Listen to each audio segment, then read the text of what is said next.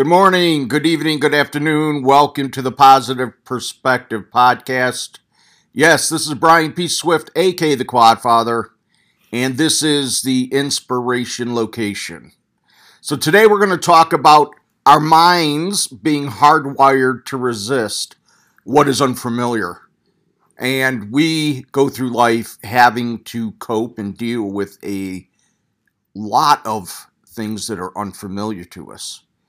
But when it comes to unleashing our knowledge in our business, our brain goes to work doubting how far we could go. I believe it's natural for most of us to not have these sinking doubts and these self-eliminating, doubting fears. But fear is the nagging voice in our head that tells us we can't do something. Unfortunately, it is loud and it is obnoxious. It's the sinking feeling warning us that we're about to make a bad decision, and our brain thinks that everyone around us knows that once we get into the business, that we are questioning ourselves as to whether we're going to fail or we're going to succeed. That being said, it's far from the truth that once we get into business, everybody knows we're in business. That's where marketing comes in. That's where promotions come in. Just deciding to get into business is truly the simplest step because there's so many steps down that line to success that we truly need to take. And along that path, we do fight ourselves, our self-limiting beliefs, and this hardwired feeling of looming failure because that's what we fear. If you think about it, fear is a natural feeling. Without it, we'd be touching hot stoves all the time. Without it, we'd be walking in front of traffic all the time. So on one hand, fear keeps us safe, and on the other hand, it holds us back. And yes, all our minds are hardwired to resist what's unfamiliar, which is a lot of times success. Sometimes it's just even small steps towards success. So you can't really talk about fear without talking about the fear of failure. It's up there with snakes, airplanes, heartbreaks, last-minute defeats, gut-wrenching, humiliating moments in our lives, which we all face, and we've got to learn to turn those into learning opportunities and not stumbling blocks. So these little steps we have, you could either turn them into stepping stones or stumbling blocks, and we have to learn to turn them into stepping stones. So fear is what keeps us tightly snuggled in our little comfort zone. Whatever that looks like for you, our comfort zone is different for all of us. And with that, success will look different for you versus me versus a third person. So success may be defined differently for each of us. There's going to be some people who want to make it to the top. They want to be on the 40th floor in the corner office, speaking to large groups of people.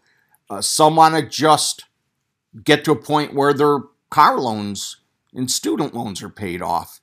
Some will want to get to a point where they don't have to worry about buying groceries. So that term success is different for all of us because as we work towards our goal, once we make it, unfortunately, the feeling doesn't always feel like you thought it would. Sometimes it will. Sometimes it's not as grand as you thought it would, and this celebration feels lame. And on top of that, success requires maintenance, and failure doesn't. And believe it or not, getting to the top is hard. Getting to that successful point is hard. Staying there's even more difficult. You think that climb was hard, but staying on that success path is even more difficult because success requires consistent intention.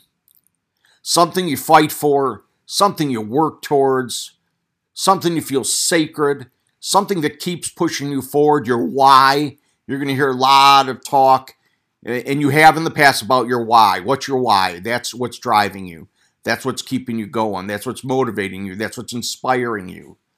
So most of us are afraid to reach a goal or to lose out on how far we've come, all the work we put in to get to that goal. But that's just part of the journey. The ticket is to know how to make it work even if you fail. To tweak what you've done the first time, to change what you've done, to correct what you've done, and to learn from those failures. I'm a big avid reader of John Maxwell. I do a class, both individual and group class, on one of his books. Phenomenal. It's called Sometimes You Win, Sometimes You Learn. And that's the way I approach things. It's not about losing. I don't lose. If you learn, you're never failing. You're never not learning. So I love that mantra of sometimes you win, sometimes you learn. So in order to continue down that path, that journey of success, man, there are so many things you need. Perseverance is one of them. You know, regardless of the mental hurdles, the negative self-talk, the imposed limitations, the ability to keep going really creates our resilience, our perseverance, our grit. And our stability creates our space for success. So keep pushing, keep learning, keep finding new circles to learn from, to learn with. Even if you don't know how much longer you can hold on, man, just keep holding on tight and find that person that can help get you back on your feet, back moving forward. Maybe it's a book, maybe it's a person, maybe it's a podcast.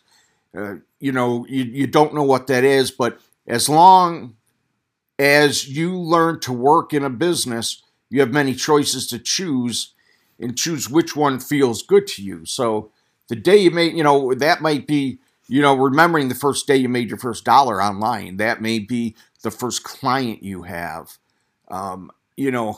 Now you can no longer say, I've never made a dollar. Now you can repeat that one little success that you made the first time and continue moving forward. So what you do next is learn how to repeat that pattern that your audience likes to pay for you.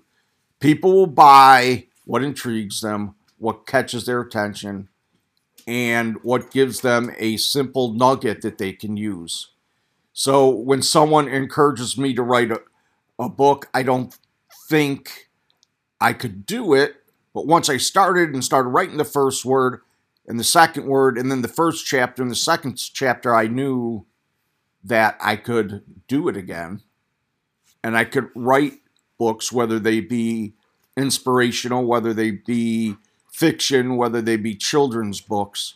You just piece together that first time you did it and how you got through it. That first time I got writer's block. How did I get through the writer's block? The first time I read through my book and there was so much of it I didn't like that I thought I put down the first time correctly and realized some of it doesn't make sense. This is the fears we run into, why I don't want to do another book, why I don't want to do my first book.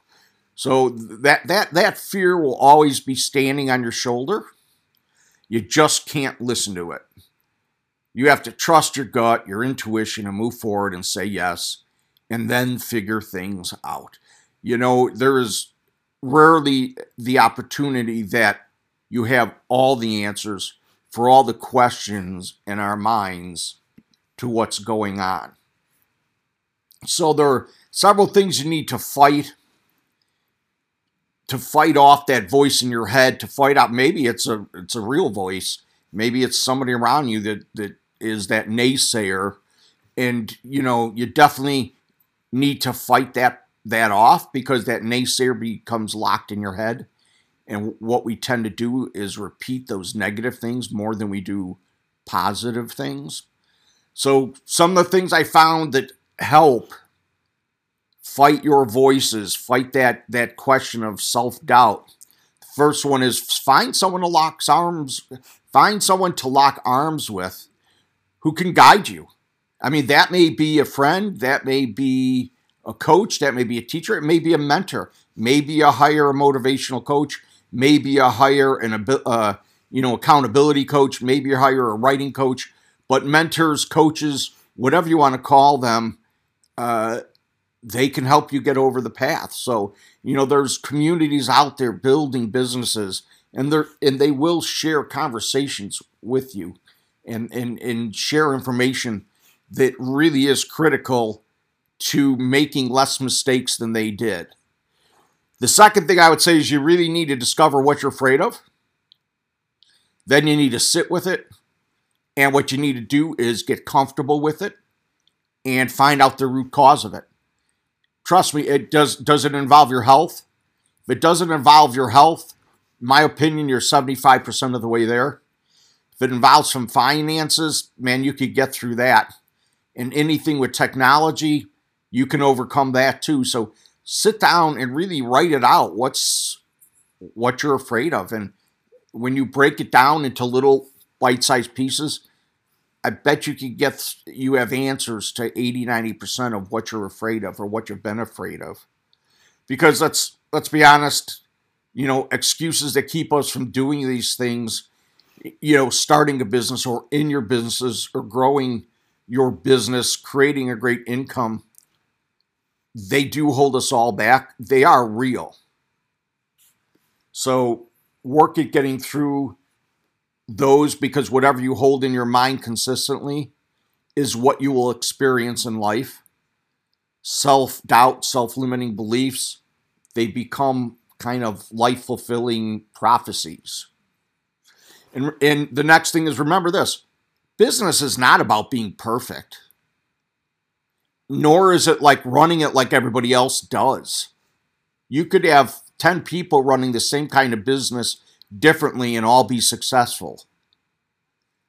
So part of overcoming your fear is recognizing that everyone on the planet, including those you know and admire, has encountered failure on their path to success, on their path to greatness, on their path forward. We've all been knocked down.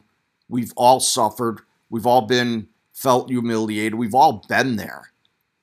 We just have chosen to get up more than stay down there. So continue to do what generates that good feeling, that dollar, that level of success, and provide value, whether that's valuable information, whether that's a valuable product. That keeps your network happy. It keeps building your network. It builds credibility, and it shows that you are investing in them, the people that you're trying to attract.